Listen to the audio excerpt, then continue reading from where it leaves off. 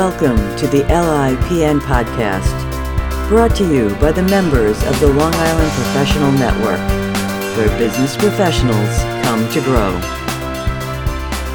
Thank you for joining us today. I'm Meryl Lochner, Marketing and Communications Consultant and podcast producer for Smith Douglas Associates. As someone whose entire career has been defined by words and language, I was fascinated when I met Eileen Devaney, a speech-language pathologist with seeds of the Willistons. A member of the Long Island Professional Network, Eileen has dedicated her life to give back the voice of those struggling to speak. I sat down with her today to talk about what speech-language pathologists actually do, who they help, and what makes the job so fulfilling. Thank you for joining us this morning. I'm curious, what exactly is a speech-language pathologist? A speech-language pathologist is a person who deals with communication. There are two aspects of it. Speech is how we say things, and language is what we say.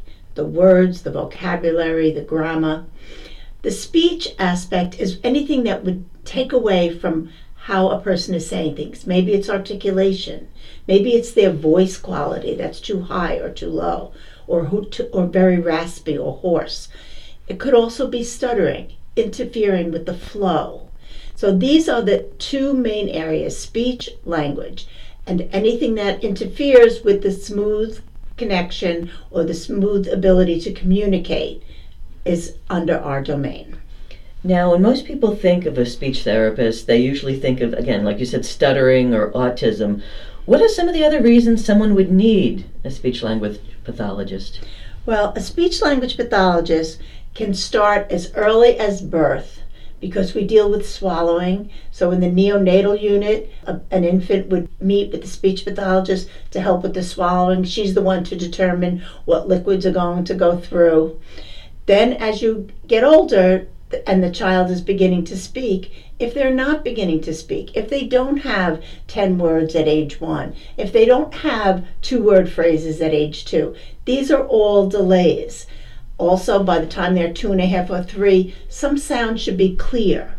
Not all sounds, but like a P, a B, a M, a T, a D, you should know those sounds between 2 and 3. We really don't usually address articulation until closer to 2.5.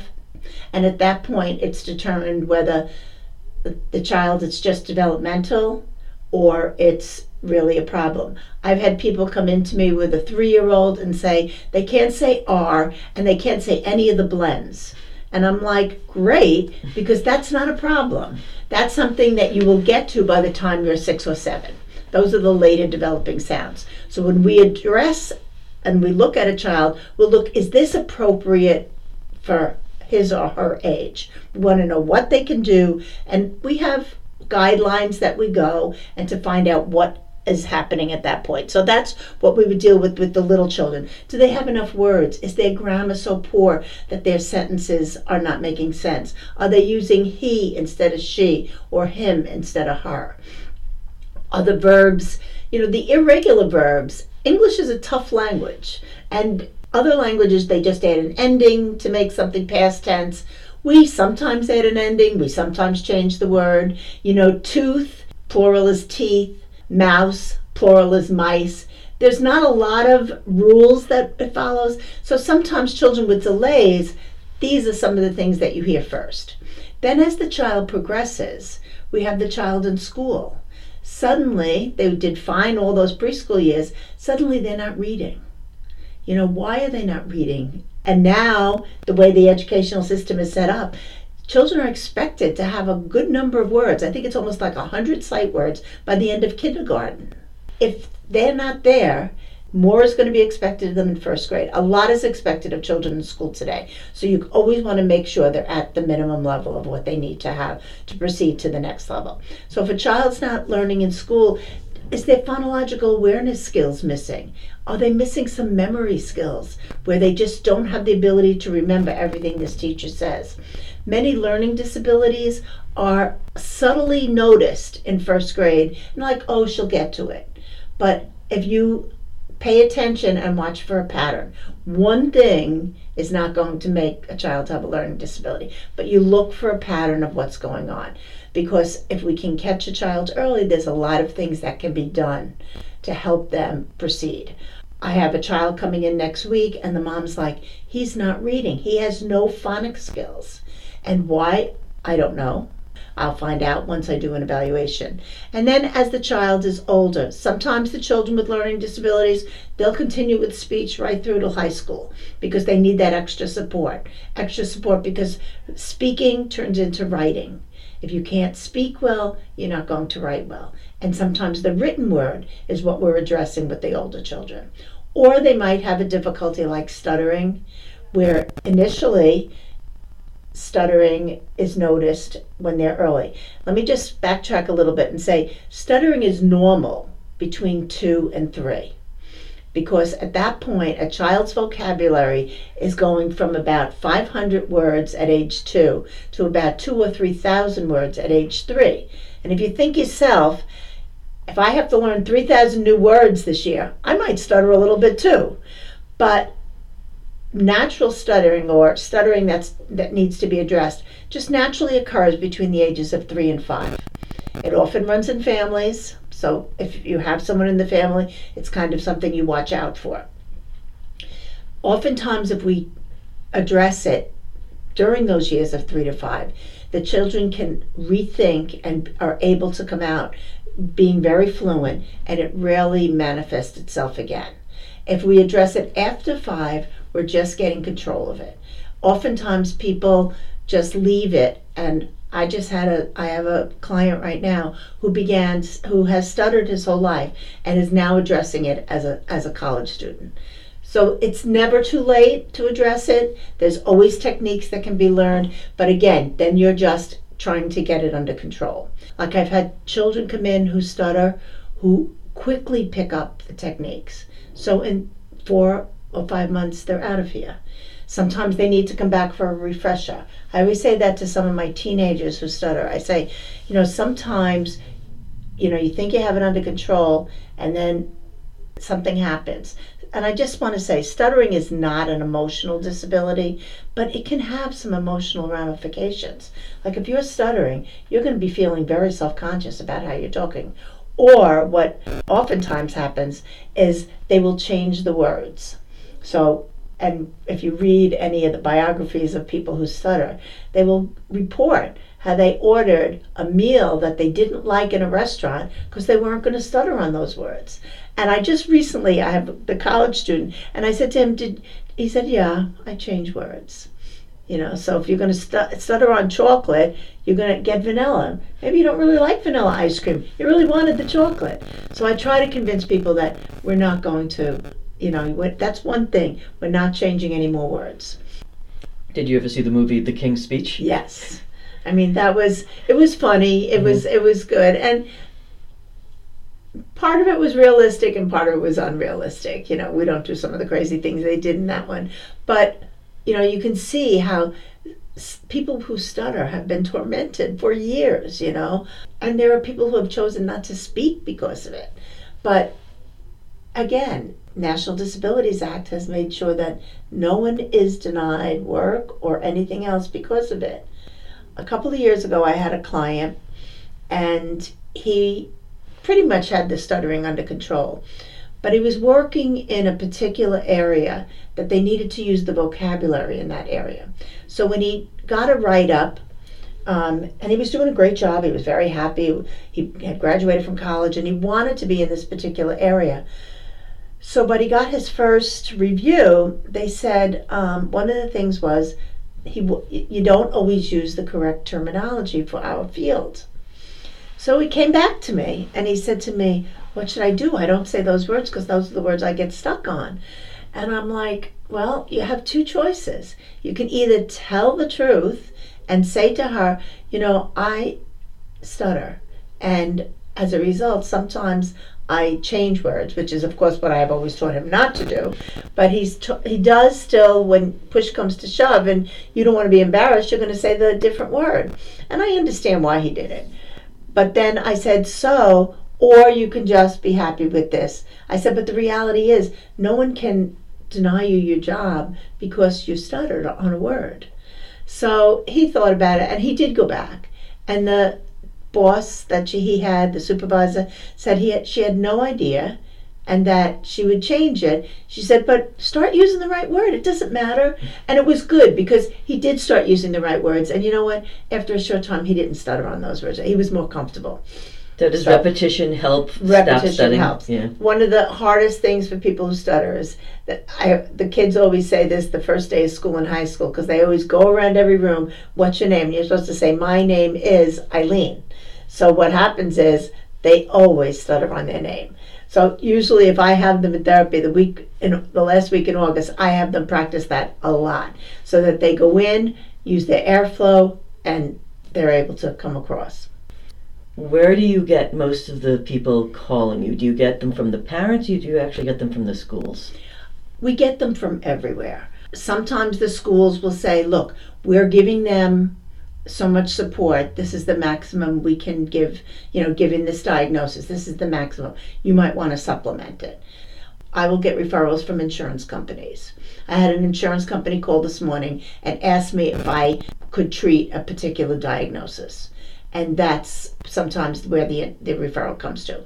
I would say that most of our referrals, the people got us from their friends. Word of mouth is a big population where a lot of our clients are local, especially when they're coming 2 or 3 times a week. You don't want to be traveling a half hour to the speech therapist. So because of that, the local people are the people that refer us over and over again. So speech therapy is covered by insurance? Speech therapy is covered by insurance. You have to look at your policy, and again, often every policy is different. They write them, and there are exclusions. So what happens is, oftentimes a parent will call and say, is speech therapy covered? Yes. But some policies have a phrase in there, and it says, speech therapy is only covered if it's not developmental, if it's the result of a stroke, a congenital abnormality, or an injury. So those people, it's excluded. They always pay for the evaluation. So if you want an evaluation to determine, we can always do that and then see what you're going to do from there. Insurance doesn't usually cover things that are considered developmental? Well, it depends on the policy. Some policies have that. Some policies are more generous. They cover all of it. Or there'll be limitations. This policy has 30 visits. This policy has 60 visits. So when you call us for an evaluation, we're going to ask for that insurance information up front so that we can check it out ahead of time and say to you, okay, if you're covered, you have this much of a copayment and you have this many sessions. Oftentimes, some insurances say, we'll do the evaluation, we'll give you approval for the evaluation, send it in to us, and then we will determine if it's medically necessary. With the strong use for children here, why don't they actually have speech therapists in the schools? They do have speech therapists in the schools. They have speech therapists beginning at kindergarten, and the criteria is tough. You have to be below one standard deviation below, and it has to be impacting them educationally. So if it's like an articulation problem that's only a couple of sounds, that's not going to impact them. If their vocabulary is just a little weak, it's not going to impact them. They have to fulfill those qualifications and their requirements, and that's what they are. They have speech therapists. They're very good speech therapists. I work closely with a lot of them. Oftentimes children with autism. I have districts that refer us to some of the children. I tested somebody this morning that she said he's getting 5 days a week in school, which is amazing. They're doing a great job. However, she wants to do a little bit more. She can come on Saturdays and have him seen and try to build that, because he's got a lot of good skills. I saw that in the evaluation, but he's not communicating. He's got a lot of vocabulary, but he needs it expanded. He needs to be able to carry on the conversation, the give and take. So what happens is people supplement it. And then children, especially children with autism, when we get a break like this. So in schools, you have a lot of breaks. And the therapists, if they have a Monday holiday, they do try to make them up, but there's just so many slots in the week, and they're booked solid from the minute they start to the minute they end. So I had a mom yesterday of a child with autism, and she said to me, all right, what days are you open next week? Because I want to at least come 2 or 3 times. And she'll do that because she wants to have the schedule, she wants the constant repetition, and it gives him just that little more push during a time of a break. The school therapists are primarily concerned more on the educational aspects of what this possible disability may be, as opposed to the social. Right. So if a parent is more concerned with he's struggling a little bit in school, but he's holding his own, however, he has a hard time speaking with friends. Right. And that's what it is. They always say in school that saying we're determining if this child has a disability or just has some difficulty. And that's the difference. Is this truly a speech disability? And that's where they have to draw the line.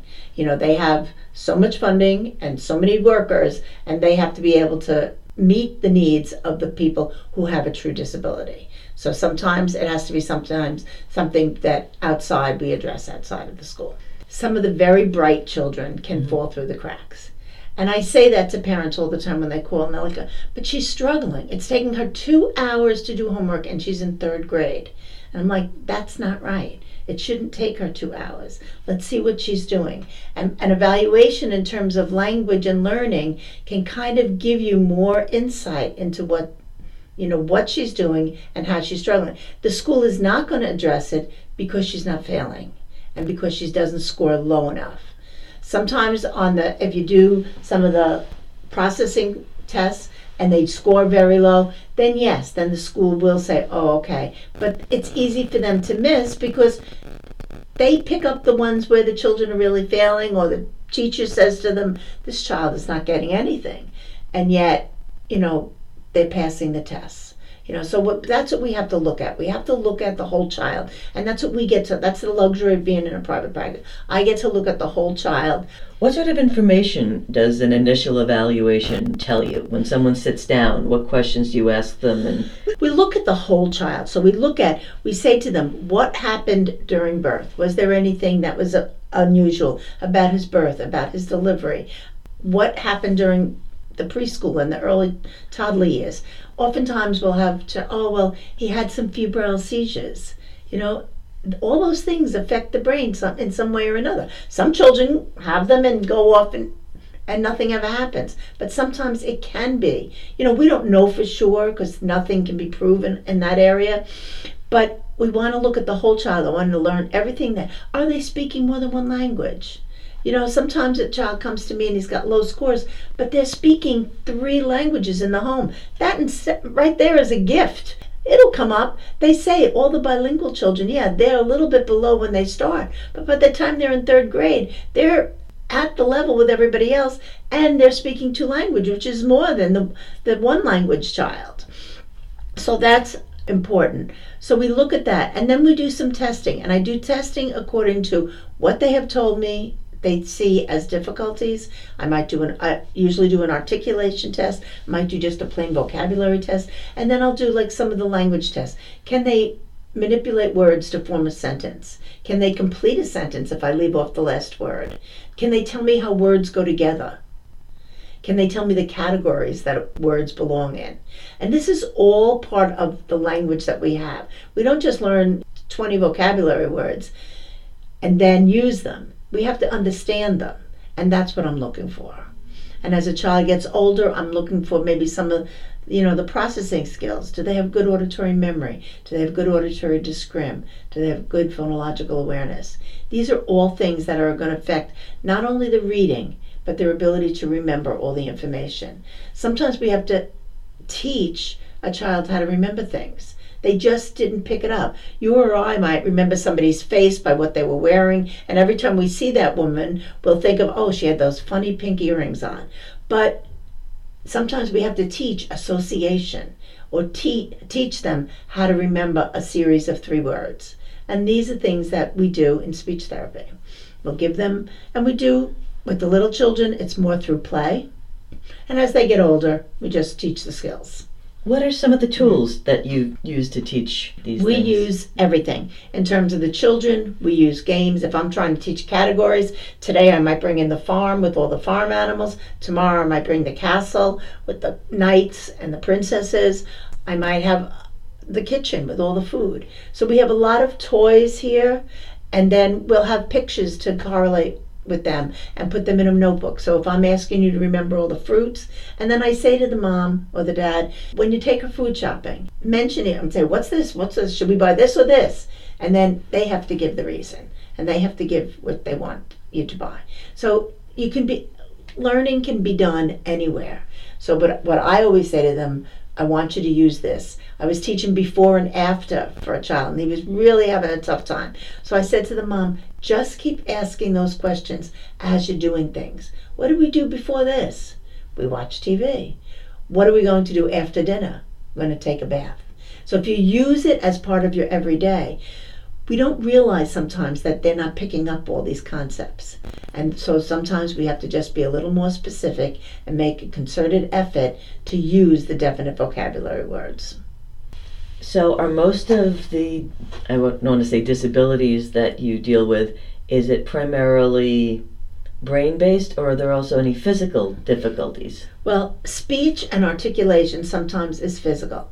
Sometimes they need to do, sometimes they're oromotor. Just like we need to do sit-ups to strengthen our stomach, we do exercise to strengthen our mouth. Sometimes it could have a medical where the tongue was tied and then we needed to clip it a little bit, the frenulum was too short. But we do exercises that will strengthen that. And sometimes you just find a child that is just low tone all over and includes the mouth. So we try to strengthen those and get them to say those sounds. Sometimes it's just them hearing the difference. I have one child that's in 6 weeks has learned 3 different sounds. There's nothing motoric there. It's just for whatever reason she didn't start saying them correctly. And now she's moving like a house on fire. And I had a little girl couple of years ago, and she came, and when I tested her, my first instinct was that she sounds, because some of the sounds they say, she sounds like she's not hearing correctly. And I said to the parents, did you notice anything? They hadn't, that she didn't turn the TV up really loud or anything like that. But they went ahead and went to an audiologist to have the hearing eval. The child needed bilateral hearing aids. So there was a medical reason why she wasn't saying that, why she wasn't saying the sounds correctly. Oftentimes, children who have ear infections as a young child, they lose some parts of the development, because every time you have an ear infection with fluid attached, it's kind of like hearing underwater. It doesn't last that long because you pick up the ear infection, they clear it up, and then they're hearing correctly again. But sometimes those little times, and sometimes you get a child who's had chronic ear infections, so they've had more time underwater, so to speak, and so they have a bigger delay. But once, we've solved the problem of the ear infections, maybe the doctors feel they need to insert tubes or whatever procedure they determine necessary, but we have to just catch them up. And that's what happens. So sometimes there's a medical reason. Oftentimes people say to me, why do they not say these sounds correctly? I'm doing this 38 years. I don't know. So you can handle both physical and cognitive problems here? Right. We have many children that either have autism. That's a very big part of our population. People are more aware that the more therapy they get for a child at a younger age, the better they're able to function as they go into adulthood. So that's an important thing. So whatever it is, we're able to deal with it and treat them. Often some of the treatments are similar, but you have to go, every child is different. So I might work with one child at this level and go at this pace. I might have to change that for a different child. Roughly, how long does therapy take? It's so different for every child.